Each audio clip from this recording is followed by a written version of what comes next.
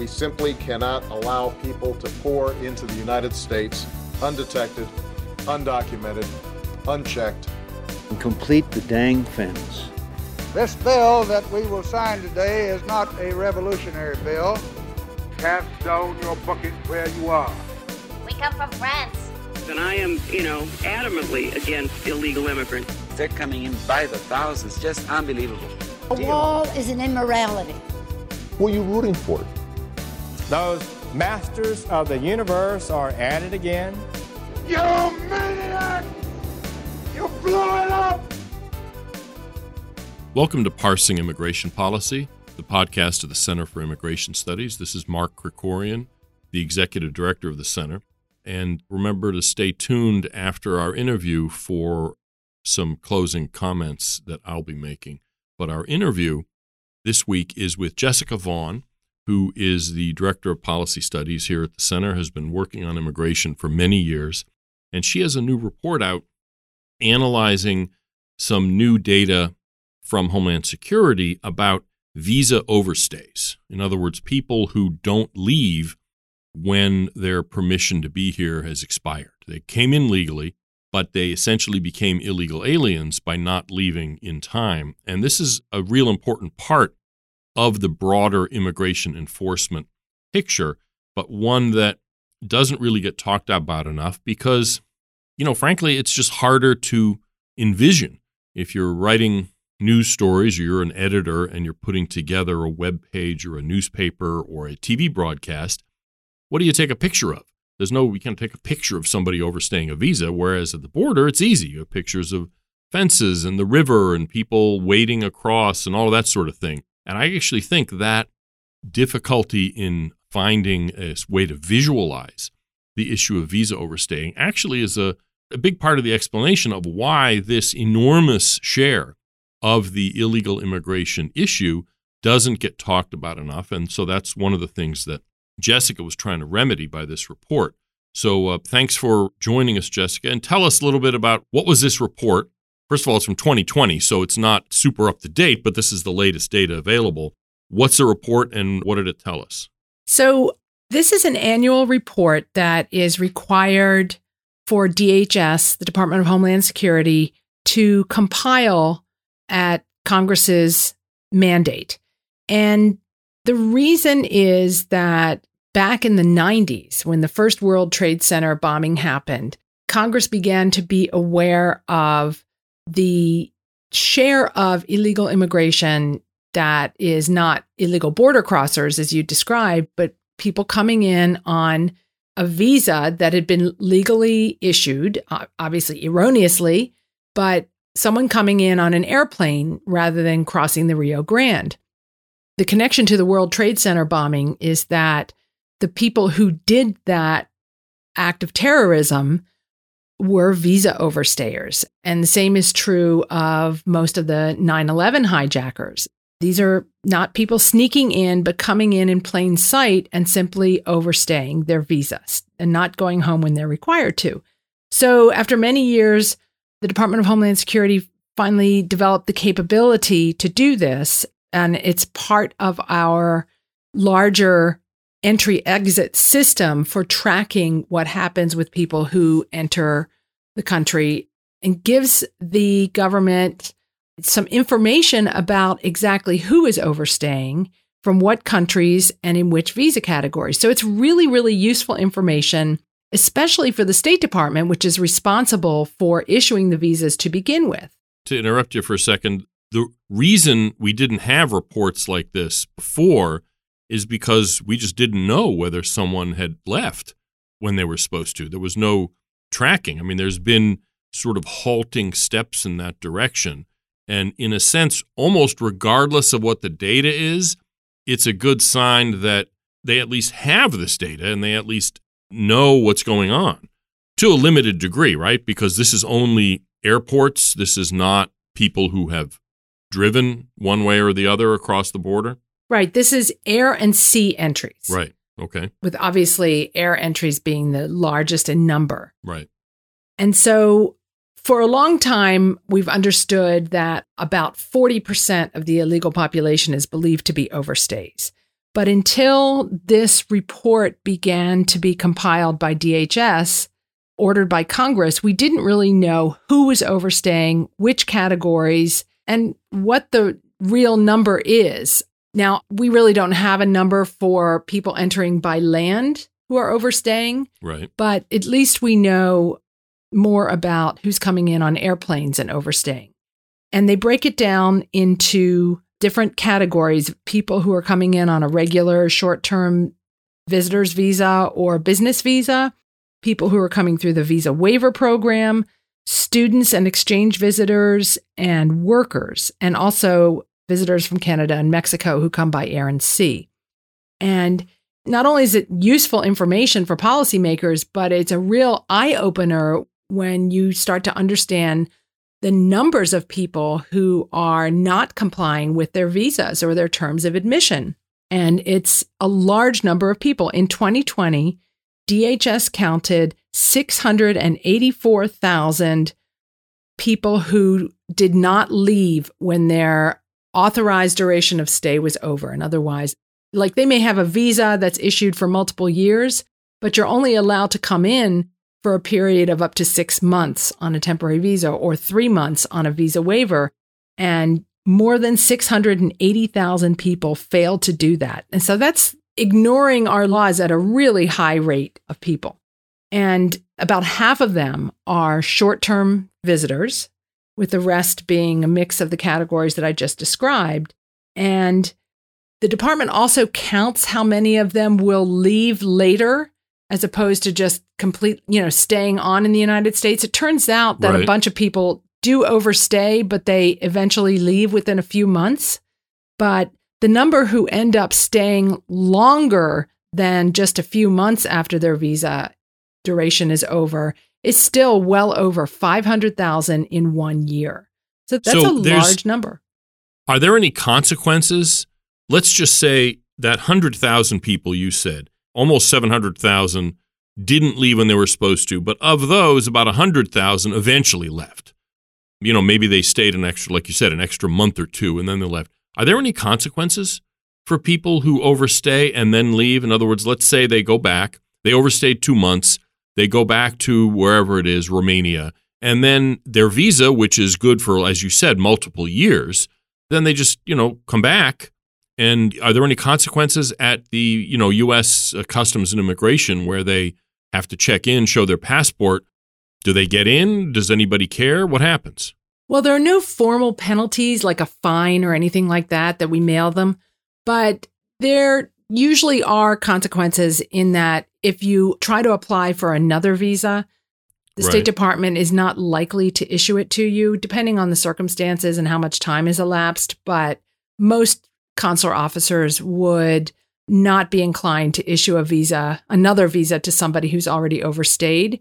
And if the visa is still valid and you try to go back, let's say you come over, stay for a year, go home for Christmas and try to get back in.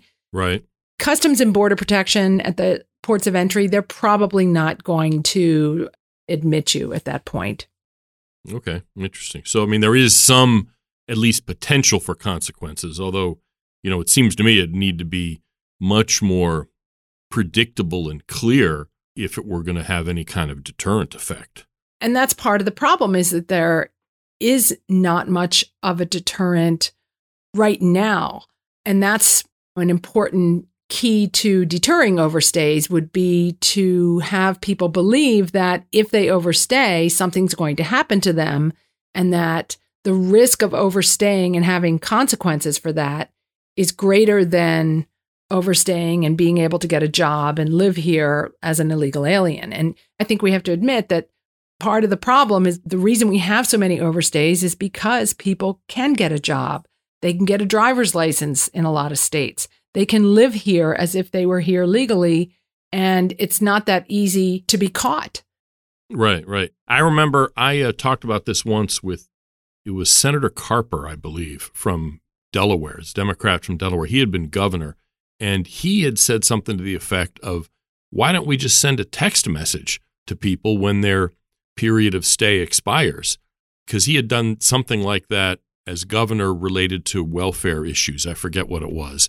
And he said that I mean, his take, and I think he was right on this, is that one of the reasons people think they can overstay visas with impunity is that there's no sense anybody's watching them.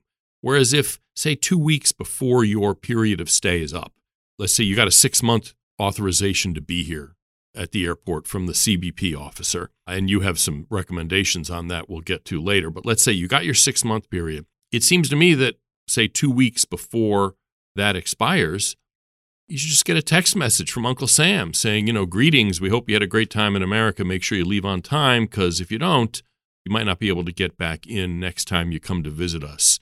Have a nice day. And it seems to me just the perception that someone was paying attention would reduce overstay rates significantly at extremely minimal cost. That's exactly right. In fact, the Trump administration actually piloted a program just like that at CBP. I don't know what the results were. I think it'd be worth finding out. But they did have a program to send a text message to people shortly before the expiration of their stay, reminding them of the consequences of overstaying. Now, I think it would be interesting to see how well that worked. But common sense says it should work. Yeah, and it doesn't cost anything anyway, practically. So even if it just reduces overstays by 5%, that's gravy. That's a success. Right. Bang for buck, that's a pretty cost-effective way to get people to comply with the visas, for sure. So now that we have this kind of relatively detailed data, and the report's on our site at CIS.org, it's not super long, but you summarize by category sort of what the story is. This seems to me a level of data that's at least detailed enough that the State Department should be able to use this to maybe improve their own jobs, because every time somebody overstays a visa, that represents a failure of the State Department's visa issuing function, as well as CBP at the borders, at the airports, their decision to let somebody in or not. So do you know, are there any efforts to basically make use of this so they can say, okay, well, this category of people from this country who were getting visas at this State Department post abroad overstayed at much higher rates than others, and so let's look at how we can fix that. Is anything like that happening? I'm not aware of anything like that happening right now, but there is sufficiently detailed information in this report. And also, the State Department could access even more detailed information working with DHS to get it. But there definitely are policy implications to the statistics in this report because it's mixed news. What we found was that the good news is that student and exchange visitors in particular seem to be overstaying at significantly lower rates. Right? I shouldn't say seem to be. They are more compliant with visas in 2020 than they were for the 5 years previously. We saw a really significant decline in student and exchange visa overstays of like 20% in just 1 year. And well, that's good news. Yeah, it is good news, I think. It's possible that there were more student visa holders who were going into programs like optional practical training or other programs after their visas expired. But, that's legal. I don't think it's, that's not a good outcome, I think. But we don't really know the reasons for the decline. But it is a good thing that we have fewer overstays in that category. I think that it may also have to do with policies changing at individual consulates and embassies abroad. How so? Well, we saw some notable declines in certain countries. Let's look at the country of Libya. In 2019, they had an overstay rate for student visa holders of about 50%. Why are we even issuing? Libya doesn't even exist in some sense. So there were like 300 of them issued, which is not a large number.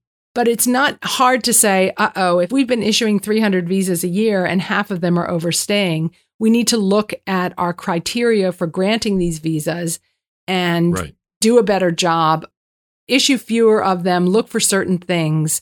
They can do what they call validation studies at post to see, which people overstayed.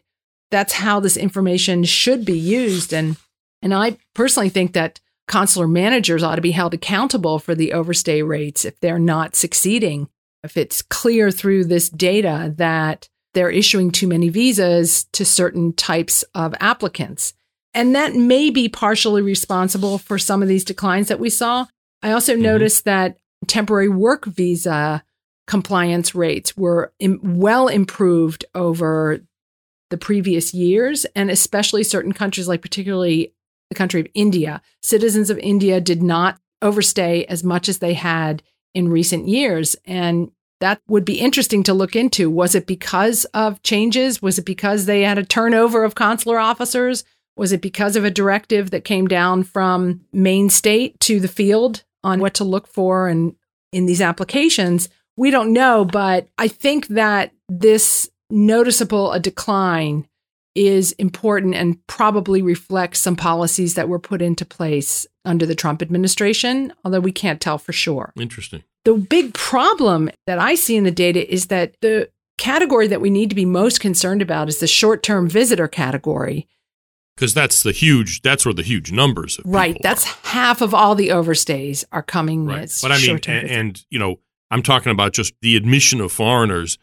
Most of them, just all across the board, are coming in under these either tourist or business traveler visas. It's millions and millions of people, far more than the foreign student or worker visas.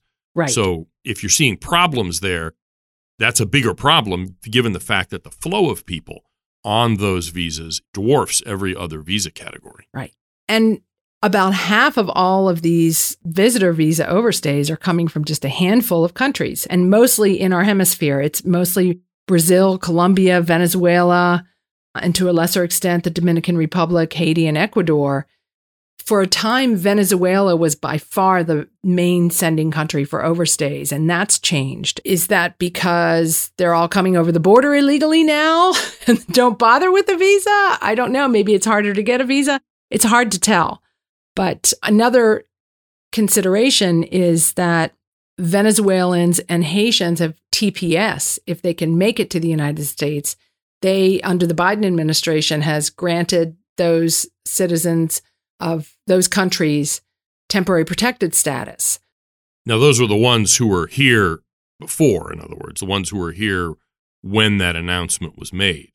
And when it is renewed. The Biden administration Right. has been redesignating these countries so that even if you come after the original event that precipitated TPS, then you can benefit from that. And that's happened repeatedly with Haiti, for example. So if you can get a visa in one of those countries and come, if you overstay, there's a real reward in the form of a work permit and protection from deportation. So I mean, the point there is that our policies regarding illegal immigrants who are already here, because TPS basically is a kind of amnesty light, as we sometimes put it, those decisions that we make here actually influence people's decision-making as to whether they're going to overstay visas. I mean, we're creating an incentive to overstay because the odds are really good that if you keep your nose clean and your head down for a couple of years, you'll be able to get a work permit and a Social Security number next time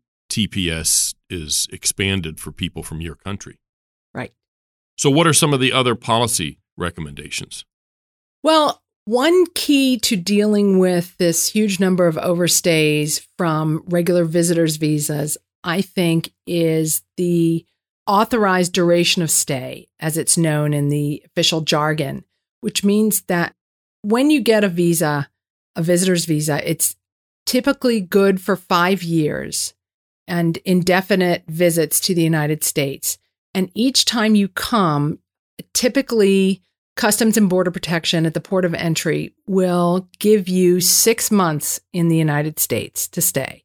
Just so people can get clear the distinction between the visa and the period of stay, the visa is kind of the State Department's good housekeeping seal of approval or kind of pre-screening that it's okay for you to travel to the airport. But once you get to the airport, there's no guarantee you're going to be let in. I mean, you almost everybody is, but you have to then show the CBP officer that you should be let in, and the visa is basically evidence that the State Department checked you out and that you're okay, but it's no guarantee. And the visa is good for, as you said, a longer period of time. but each time you get in, you're let in for some distinct period of time. Right. The visa gets you on the airplane. Right. That's a good way to put it. Yeah. Because the airlines check. And by the way, the airlines are the ones collecting this data that is used to make this report. So when you get back on a plane and leave, the airlines track that and send it to the Department of Homeland Security. So that's how we count them. So there's no checkout process with DHS. It's the airlines that are telling DHS that you've left or not. Right. Exactly right. Interesting. Okay. And to continue the line that we were talking about, you can get on the plane with the visa when you arrive at the airport, let's say whether it's Miami or New York or Los Angeles. Then you go through the immigration check, which is Customs and Border Protection, Office of Field Operations. They will, make sure that you have a valid visa, and they're the ones that decide how long you get to stay in the United States. Mm-hmm. Right now, the default for them is 6 months. So even if you're just going to Disney World for 10 days, you just automatically stamp 6 months. That's it. That's right. No matter what you told, in most cases, you tell the consular officer, I'm going to visit my sister for a week. I'm going to Disney World. I'm going to Vegas, whatever it is. At the airport, even though CBP has access to the consular record and may see notes that were given by the consular officer, like don't let him in for more than 7 days or whatever, right. They're going to give you 6 months. And what I found in my experience as a consular officer is that people know that, or when they get to the United States and find out that they have 6 months, if they had an inclination to overstay, they're going to stay for 179 days if they are thinking about trying to live here illegally. And it just, I think, changes the whole psychology of the visa. I can't tell you how many times I had people come to me to have their visa renewed when I was working as a consular officer abroad. And I would look at their passport and I would see that they had visited for 170 days, just almost 6 months. And here they are in front of me 2 weeks later asking to go back. And I would say, why did you go on your first trip? Oh, well, I went to go to Disney World, but I saw that they gave me 6 months. So, I decided to stay. Yeah. And there's no need for this. We know from other statistics collected by CBP that the average traveler stays 30 days or less for the usual vacation or visit, even if you're visiting family members. I mean, unless you're a Canadian snowbird or something, and that's a whole different type of case, you're not staying for 6 months unless you plan to look for a job. I remember there were recommendations after 9/11 to do just this, not to automatically give people 6 months, to shorten it to 2 weeks or 30 days or something, unless there was some specific reason. Whatever happened to those things? I mean, that obviously didn't happen. It did not happen. It was a proposed rule.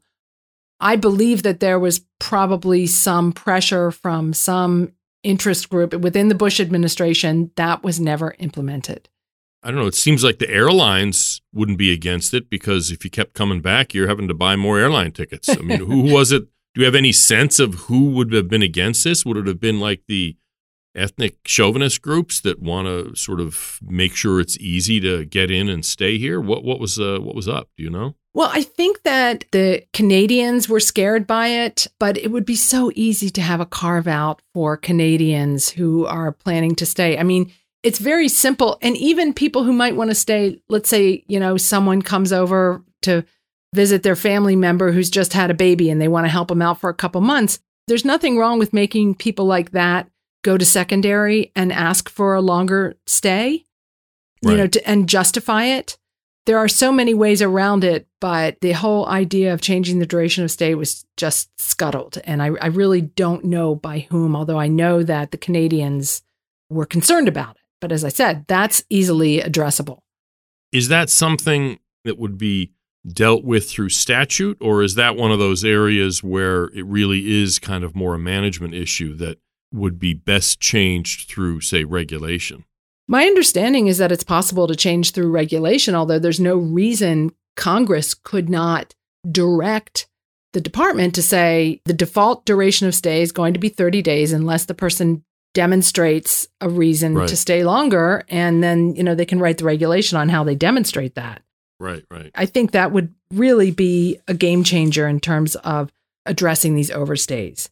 But there are other things Congress can do as well. For one thing, ICE should be required to make overstay enforcement much more of a priority than it already is. They devote right now almost no resources to visa compliance and imposing consequences. I mean, they get all of this same information and even more detail from CBP on overstayers. And there used to be a unit within ICE that would be responsible for analyzing the overstays that were happening and making a determination for which ones should be targeted for enforcement, like the Somalian who didn't show up for class, who was also a hit on a terror list or something, who shouldn't have gotten the visa to begin with. But anyway, maybe they already had it. But they typically prioritized people who were thought to possibly be a national security threat and would do some enforcement. But that has dwindled to almost nothing right now because interior enforcement in general is not a priority and has been tamped down by the Biden administration, except in the case of the most serious criminals. But Congress could direct ICE to spend a certain level of resources on the overstay problem. And whether it's targeting individuals or employers or schools or pseudo schools, faux degree programs that are bringing in people on student visas who are not in a meaningful academic program and then overstay. I mean, there's all kinds of ways that they could target either individuals or the bad actors within the system. I also think Congress should create some consequences for organizations or employers or other entities that sponsor people on a visa that have poor compliance. They should not be allowed to keep bringing people in, whether it's a school or an employer or what have you, a camp counselor program, whatever. They should be barred from participating in these programs if they have too high a level of people staying here rather than going back. And again, that's not hard to figure out with the information that we have now. And it seems like what you're suggesting really is not even just the issue of going after, say, some phony baloney school that is issuing I-20s for the student visas, and a lot of those people are overstaying. In other words, not necessarily even bad actors. It seems to me it's the kind of thing where you simply hold sponsors accountable as a matter of course, that if you're a university sponsoring foreign students or you're a company with foreign workers or what have you, part of the deal is that if more than whatever X percentage of the people that you sponsored overstay, you pay a price for that, even if you're not some crooked organization. It's just part of ensuring compliance. Right. If you're Acme Landscaping or, Alpha Tomato Farm and you're or Columbia University. And you know that you're not going to be able to participate in this program if too many people overstay or even one person overstays, then you're going to do what you can to make sure that person gets on the plane. We do this in other, government-run exchange programs that have had problems with people jumping ship. What do you mean? Former colleagues with the State Department would tell me, for example, when they were running exchange programs with countries like, for example, Afghanistan was one of them, where sometimes, at the end of the program, people disappeared rather than going back to their home country. They would, basically keep an eye on them and make sure that they all got on that bus to go to the airport to go home. Interesting. Right. This is not that hard if people are held responsible for this. And the reason is because it is 40% of illegal immigration. Illegal immigration imposes enormous fiscal costs on our society. There are national security risks. As I've mentioned, terrorists have overstayed. The guy who was plotting to assassinate George W. Bush recently somehow got a visa to come from Iraq and overstayed and then applied for asylum. It's simply not fair to those using our legal immigration system to look the other way at this massive scofflaw phenomenon of visa overstays. And there really is kind of an incentive, at least at the State Department side, to be less demanding, because it just seems to me that saying yes is something that's more likely to curry favor with a foreign country, if that's what you're trying to do, than saying no, which is one of the reasons, for instance, the motto of the guy who ran the visa section at the Saudi embassy before 9/11, his motto was, people got to have their visas. And that's, in a sense, kind of the epitaph of this whole visa overstay issue, is this sense that people should be getting their visas and we have to come up with a really good reason to keep people out, when in fact, legally and logically, it seems to me, it's the other way around. You have to give us a really good reason of why you should be let in. And part of what you need to explain to us or persuade us of is that you're actually going to leave when your time is up and not overstay your visa. And that's what the law says. That's what the law tells consular officers, how they are to evaluate these applications. And, the State Department ought to be turning around to DHS and saying, look, we'd like to be more confident in issuing these visas. They have visa security units in many of the embassies overseas, and especially in the countries where there's a problem with terrorism and groups that might want to come here and cause problems. But the State Department ought to be working with DHS on addressing fraud and finding ways to enable them to be more confident in issuing visas. They should be advocating for more interior enforcement also. You really have to address it from both ends, from both the issuance side and the enforcement side. But it's possible to do with the technology that we have now. And what is lacking is leadership at these agencies and really having a commitment to addressing this problem. And that, unfortunately, is the root of much of our immigration problems, not just the visa overstay issue. Thank you, Jessica. Jessica Vaughn is Director of Policy Studies here at the Center for Immigration Studies, and she authored a report, kind of a summary and analysis of a report on visa overstays that came out from Homeland Security. It's on our website at cis.org. And thank you, Jessica, and we will almost certainly have you back at some point in the future. Thank you. And finally, I wanted to talk about something that was in the Washington Examiner, actually. It's an exclusive. They got a leak from somebody inside the administration that the Biden administration is dealing with the large backlog of illegal immigrants in the immigration court system. There's something like a backlog of 2 million people. They're dealing with it by just dismissing cases. It's a kind of stealth amnesty where people who should be deported, who are challenging their deportation one way or another, are basically having their cases dismissed and, have a nice day. Even people who have criminal convictions, just not enough criminal convictions. So for instance, if you have only a couple of drunk driving arrests, and if 3 drunk driving arrests are the threshold, well, your case is dismissed. This is taking the idea of prosecutorial discretion to a new high or low, however you want to put it. Prosecutorial discretion is just the term for law enforcement deciding sometimes when they're going to be able to pursue particular cases or not. I mean, literally, a prosecutor can't bring every case that comes before him. The resources just don't exist, so he has to, make decisions and make choices. And that's a real thing, and that exists in all law enforcement agencies.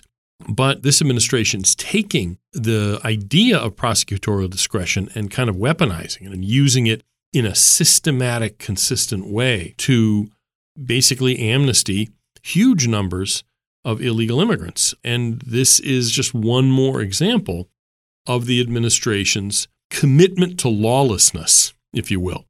And the idea that Congress would consider any form of legalization or any kind of legislation that was anything other than enforcement in this environment is crazy.